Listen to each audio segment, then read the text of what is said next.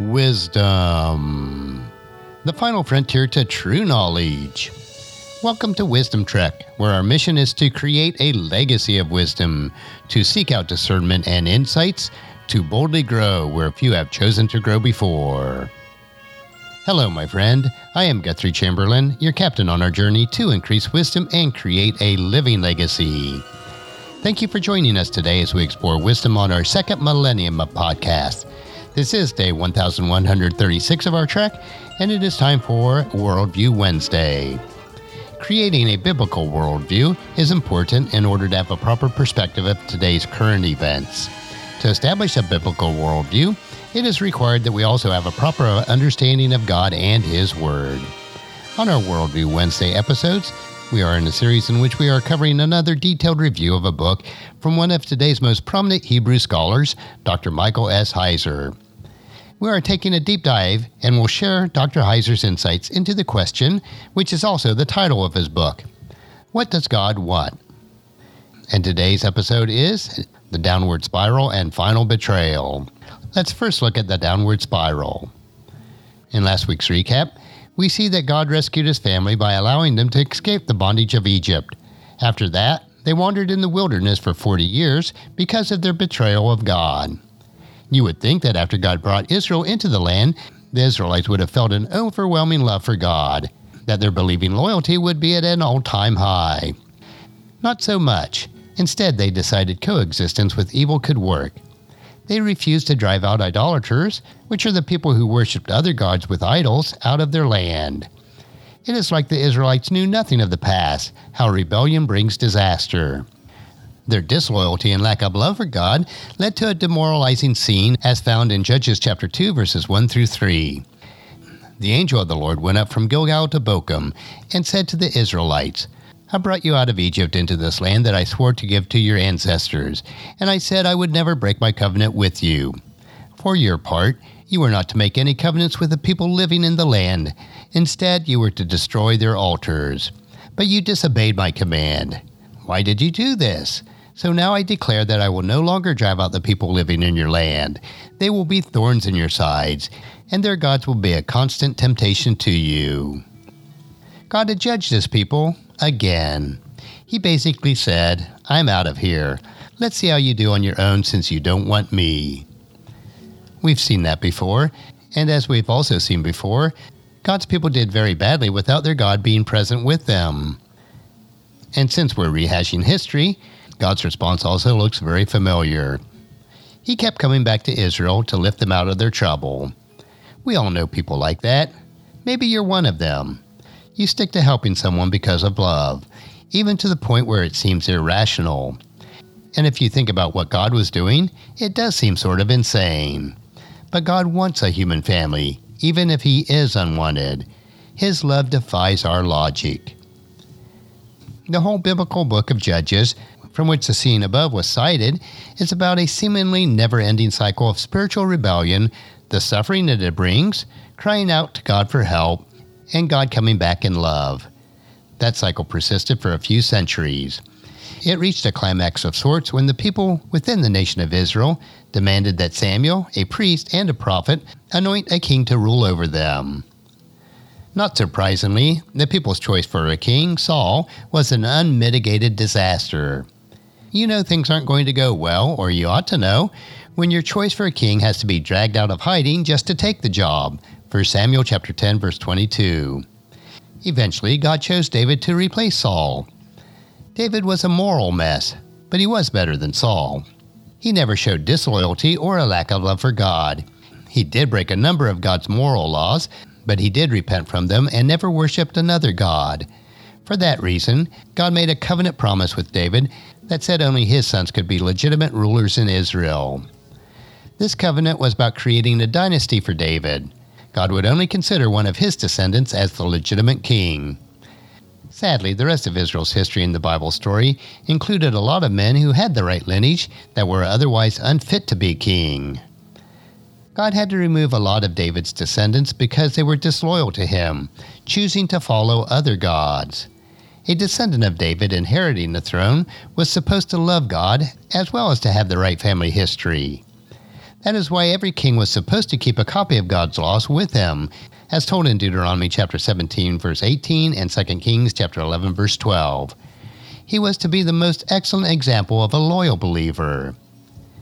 David's son Solomon was the greatest king in Israel's history.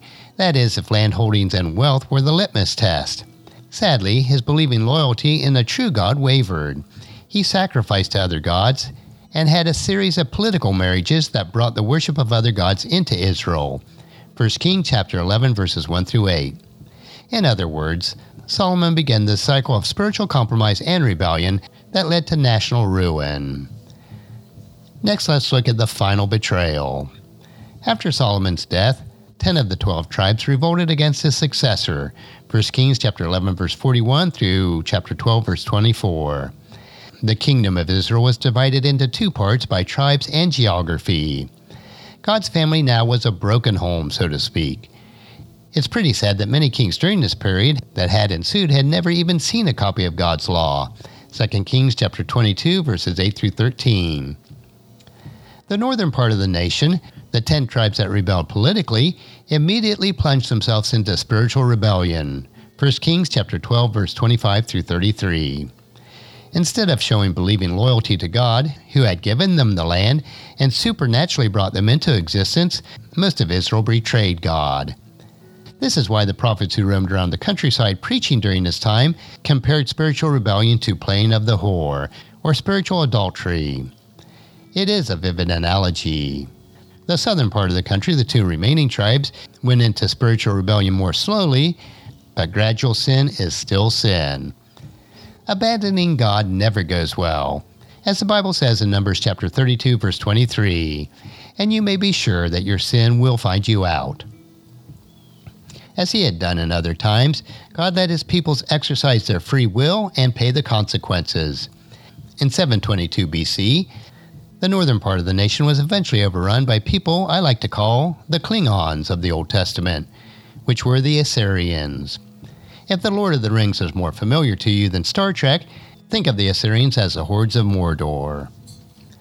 I like these analogies because the Assyrians had a well-deserved reputation for cruelty. They scattered the 10 tribes all over the ancient world, breaking up families and robbing them of everything that they owned.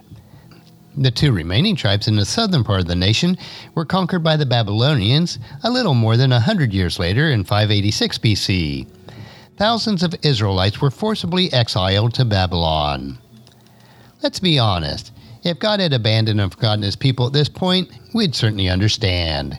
They had rebelled time and time again for well over 1,000 years since the time of Abraham. It's hard work to avoid the conclusion that they got what they deserved. But that isn't how God works. Rather than just calling it quits, God decided that he still wanted a human family.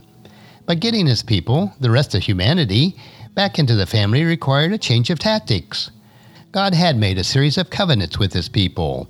But people are, obviously, mere humans. They fail. They fail a lot with predictable regularity. The rest of humanity, who had been assigned to the supernatural beings, the sons of God mentioned in Deuteronomy chapter 32:8, had now become the enemies of their Creator, the God of Israel. Things were very complicated at this point. God had a two-part solution for all this. When the last children of God's family were on the verge of exile, God prompted two prophets, Jeremiah and Ezekiel, to tell the people that they were not completely forgotten, that God would make a new covenant with his children, one marked by the coming of his Spirit.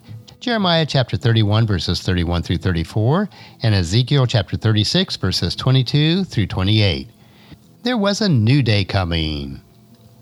But the new day coming didn't address a question on how God could honor his older covenants without scrapping or changing them. A lot of Israelites rejected God and worshipped other gods. They showed their contempt for him by breaking his laws. This grieved God. He wanted to honor his promises, but so many of his children were seduced into worshiping the gods of the other nations. That was the path to death. Remember, because of what happened in Eden, every human would be destined to die and not have eternal life unless they turned to the true God and believed in his love and promises. Far too many Israelites had forgotten that. They couldn't just pick and choose their gods whenever they felt like it from a spiritual buffet. They had to believe in the true God and keep believing. The situation was especially problematic when it came to the kings of Israel. God had promised David that his heirs would inherit the throne, but many of them turned away from him. God couldn't ignore the lack of believing loyalty. He also couldn't just scrap his promises. That would be like admitting that the whole thing was a bad idea, and a God who knows everything just can't have a bad idea. So how could God honor his promise to his people who had rejected him and who were estranged from him? The answer is they needed new hearts. They needed his presence to guide them. What was needed was a descendant of Abraham and of David who could be the ultimate king and perfect imager of God. That descendant also needed to overturn the curse of death on the human race. But how could a mere human conquer death? Well, in order to do so, he would have to be God as well. But how was that supposed to work? And as we'll see next week, that was no problem. And that will conclude our lesson for this week from Dr. Heiser's book, What Does God Want? Next Worldview Wednesday, we will learn of God's solution to the betrayal of his human family when God joined his family as a human. I believe that you'll find each Worldview Wednesday an interesting topic to consider as we build our biblical worldview. Tomorrow we will continue with our 3-minute humor nugget that will provide you with a bit of cheer, which will help you to lighten up and live a rich and satisfying life. So encourage your friends and family to join us, and then come along with us tomorrow for another day of Wisdom Trek, Creating a Legacy.